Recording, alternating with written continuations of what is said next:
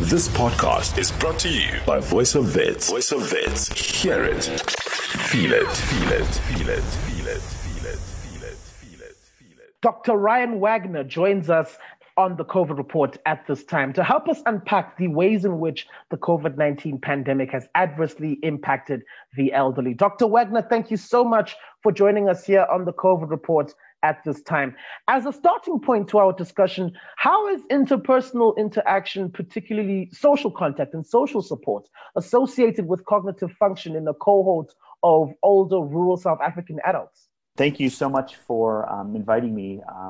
So globally, we know that social interaction is important for cognition, especially as we age. So physiologically, as we age, we know that cognitively there is a decline that happens. And what's been shown in studies around the world, and what we've actually found in rural Mpumalanga as well, is that social interaction, the interactions that we have with the people around us, can be protective against some of that cognitive decline. And so this work that was undertaken at the Medical Research Council, South Africa, Wits, Rural Public Health and Health Transitions Unit, looking at older people, really set out to answer this question. And our findings are in line with what we've seen globally, that again being that social interaction and social connection is important as people age for their cognitive health. According to your research and the observations you've made, when we consider those of the elderly community who've been impacted by this lockdown in terms of their ability to work and earn, and since the elderly are frequently looked at to support children financially, including their own adult children, this in part to the high unemployment rate that pre-existed COVID-19 and this pandemic, what does the lockdown mean for these households where the elderly have been affected this way? So that's a great question, Gamalise. And obviously, as one would expect, households that depend on older individuals, would potentially be in a more vulnerable position during this COVID situation. One of the interesting things that we see in the population in which we work and study, and we have for the last 25 years, is that there's a lot of migration. As anybody who's from rural South Africa or has spent considerable time there would recognize, there's a lot of migration to larger urban areas. And so, in fact, upwards of 50, 60% of younger kind of work age people in our study site are migrating. So as you rightly point out, Gamalise, a lot of these households are dependent on these older folks. And so obviously, if these older folks are struggling at all to get to pension points and get their pension money, or if those remittances aren't coming in because other family members aren't able to acquire work or keep work at this time, these households would certainly become more vulnerable. And current ongoing work right now is attempting to really unpack that, looking at COVID obviously as kind of the biomedical or health risk, but also in terms of finances, in terms of mental health as well. And so hopefully over the next several months, we'll be able to objectively quantify the financial impact that COVID has had on some of these older individual-headed households. And speaking particularly to the structure of households, Dr. Wagner, how relevant is household structure along with population age distribution to the risk of transmission of COVID-19? So, Sipo Sisle, that's another great question, and obviously the necessary regulations have also highlighted that in terms of social distancing. So we know that in an area that's more densely populated, there's a greater chance of risk, a greater chance of transmission of the virus. And so as you rightly say, if there are 6 or 7 individuals sharing a room and some of those individuals have pre-existing comorbidities, asthma, maybe COPD or some sort of lung condition, or if they're older, then absolutely their risk of acquiring COVID is a lot higher. And again, this is something that we're very interested in exploring and something nationally that there is work underway with Professor Cheryl Cohen, specifically in rural Mpumalanga, to answer that very question. What is the risk of transmission or acquisition within a household? And like you rightly point out, what are the aspects of the household structure that could potentially affect that transmission? So you're absolutely right. And we firmly believe that higher population density, smaller areas, not adhering to the social distancing would certainly put somebody at greater risk. And as we know, if you're older, you are at an increased risk. And so that's especially important to consider for those of us that live with older family members or grandparents. Now, Dr. Wagner, how important is social connection in the absence of things like education? Could this act as a buffer against cognitive loss? Certainly. And Gamalise, what you raise is really an important point. And it's something that, I'd like your listeners to really, walk away from as well. Cognition is complicated, and the factors, whether protective factors or the risk factors, are interwoven in the sense that, we know that there's certain protective risk factors. We've been talking about social interaction, and there's certain, risk factors that would cause, an increase or I should say decrease in cognition, increase in impairment. And so social interaction is very, very important. And especially during this time of COVID, any type of interaction is good and important. And as I've been saying, to my colleagues and friends, I think each one of us, regardless of our age, has a mandate to reach out to our older family members and older friends and make sure that they're doing okay during this time and promote social interaction. Now that we're in level 1 of lockdown, there is more movement allowed and maybe visits are allowed, but it's important, as we've just discussed, to recognize the vulnerability that older age places on these folks, but still, to wherever possible promote social interaction and engage in social interaction, even if it's as simple as picking up the phone and calling your go-go, or calling an old family member and seeing how they're doing, or even an old-fashioned letter. Any type of social interaction, anything that kind of keeps the brain active is really good and can help to promote cognitive health and prevent or slow down cognitive impairment. And Dr. Wagner, just to expand on that more, how did lockdown and limited socializing lead to a cognitive decline? Sure. So that's a really good question. And I think the simplest way of describing it is kind of like imagining the brain as a muscle. And what I mean by that is the brain, as we know, is comprised of millions of neurons and connections. And the thing is, if we don't use these connections, then they'll die, they'll atrophy, they'll go away. And, as we age, and in imaging studies where we look at the brain, take pictures of the brain, we see that certain parts of the brain do shrink. And it's the same thing with social interaction. Obviously, when I'm talking to you and you're talking to me, I have to think what you're saying. I have to understand what you're saying, and I have to respond to what you're saying. And it's the same whether I'm talking to you or, you're talking to your grandmother or grandfather or really anybody. And by communicating, we're able to kind of keep those pathways in the brain that are responsible for some of our cognition, keep them alive in a way.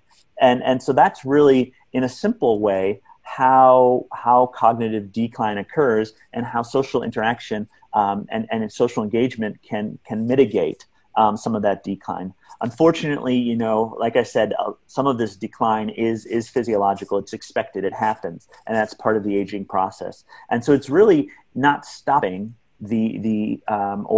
completely preventing the cognitive decline that we see, but it's slowing it down in a way. It's changing the trajectory, if you will, of the decline that's associated with aging. The advent of social distancing has dramatically impacted the mechanics of socializing and building and forging connections between human beings over this period. And I imagine the impact on the elderly is a lot more complex and a lot more different to consider. Can you take us through how social distancing has indeed changed the landscape of the future of socializing and the ways in which we, as the people who have to adapt to this new advent of social distancing, can adapt to the new climate?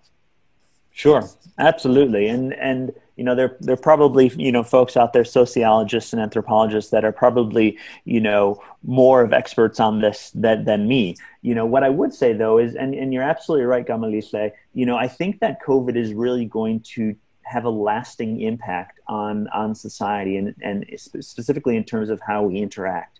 Even once, the levels of infections are close to zero, I think that there is going to be kind of this residual concern or worry that a lot of people, especially older people that feel more vulnerable because of this pandemic, will have, for the longer term. And I think that, we as human beings are quite,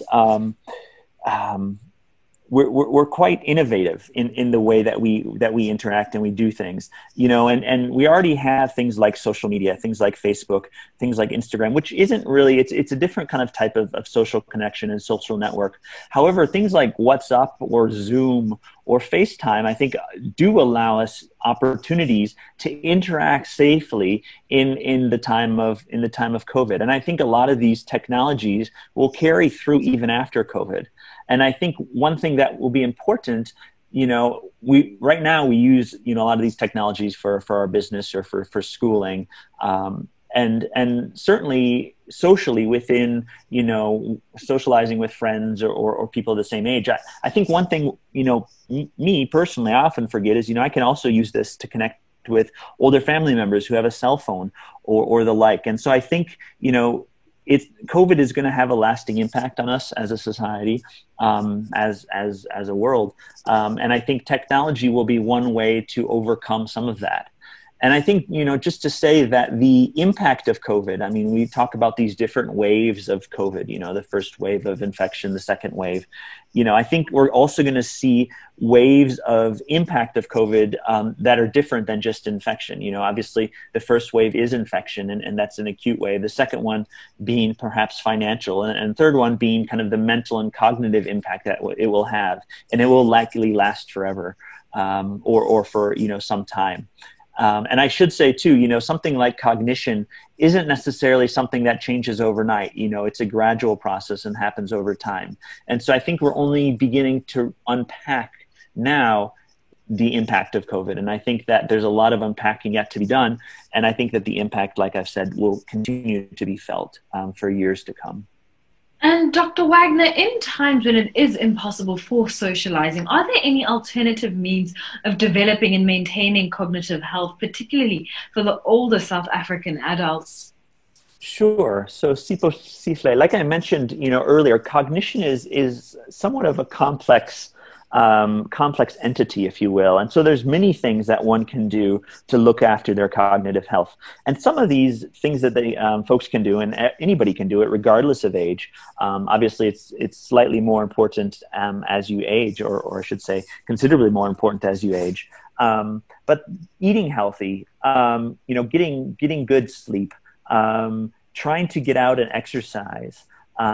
If you are hypertensive, continuing to get your chronic medication, if you're on chronic medication, and adhering to that, keeping your blood pressure low. If you are diabetic, again, adhering to your diet or adhering to your medication.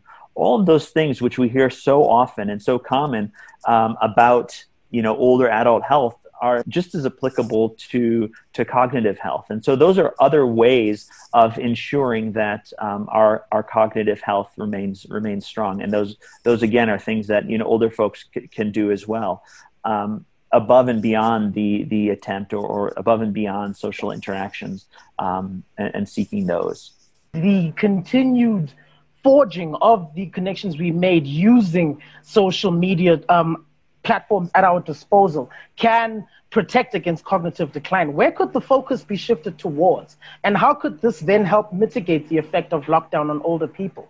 So that's a good question. And it's not an area that I'm, completely familiar with in terms of the social networking. When I'm talking about social interaction or social engagement, I'm talking more communication, whether it's, verbal communication, so something like over the phone, or I'm even talking of face-to-face communication. Social networking is a slightly different kind of form of communication, if you will, where there's not kind of that direct face-to-face or voice-to-voice interaction. And so it's a slightly different type of social engagement or social interaction. And I'm sure that studies have been done looking at that.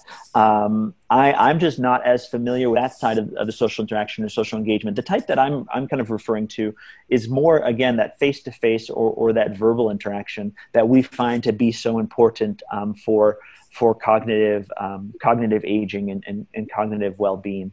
And so I think, if we're able to really kind of harness those types of social networking, again, whether it's, WhatsApp or FaceTime, kind of the voice over IP type, or even a cell phone call, that I think in terms of cognition and cognitive health will benefit one more than perhaps, looking at Facebook or Instagram. That said, it is better perhaps than doing nothing at all. But I do think it's really the face-to-face or voice-to-voice engagement, the real-time engagement that is truly beneficial to cognitive health. And lastly, Dr. Wagner, from me, what can be done to help the elderly during this time, especially with the threat of a second lockdown looming due to the second wave of COVID-19? Yeah, Sipo Sisle, that's a great question. The first thing I think that we all can do is recognize that the older people in our society are at an especially specifically vulnerable time right now. Obviously, as we've spoken about earlier, COVID is an infection that disproportionately affects older people in terms of the severity that we see in terms of recovery. And so I think that recognition is really important, because then that can drive us to the second thing. And that's after recognition of kind of the situation that older people may find themselves in, it's really helping them in their activities of daily living. So whether it's helping them to go to the shops and get food, making sure that they're okay, helping them to collect their chronic medication or to get their pension. I think that that's really, really important. And I think, a very simple thing that we can all do is, again, just pick up the phone and call or text our grandmother, our grandfather, our older uncles or aunts, and just thank them for what they've done. And so I think that those are some of the things that we can do and through that, we can all get through this difficult time together. Dr. Ryan Wagner, he is a researcher at the South African Medical Research Council, as well as the Wits-Agincourt Research Unit in Mpumalanga. He is also the co-author of the study titled Social Contact, Social Support, and Cognitive Health in a Population-Based Study of Middle-Aged Men and Older Men and Women in Rural South Africa. Dr. Wagner, for members of the public or anyone else just interested in reading up on your work, can you point us into the direction of where your study can be accessed, if it is at all available? So first of all, I'd be happy for anybody who's interested to get in contact directly with me. My email is just Ryan Wagner, Wagner at wits.ac.za. The other really good resource, and I should mention that this specific study forms part of a larger body of work on health and aging in Africa. And it's a longitudinal study that we began about 5 years ago, and hopefully will continue for the next 5 years, 10 years even. That can be all of that information, all of kind of the results of that study can be found on the HALSI website. The HALSI study is the name of the study. And that's just www.halsi.org.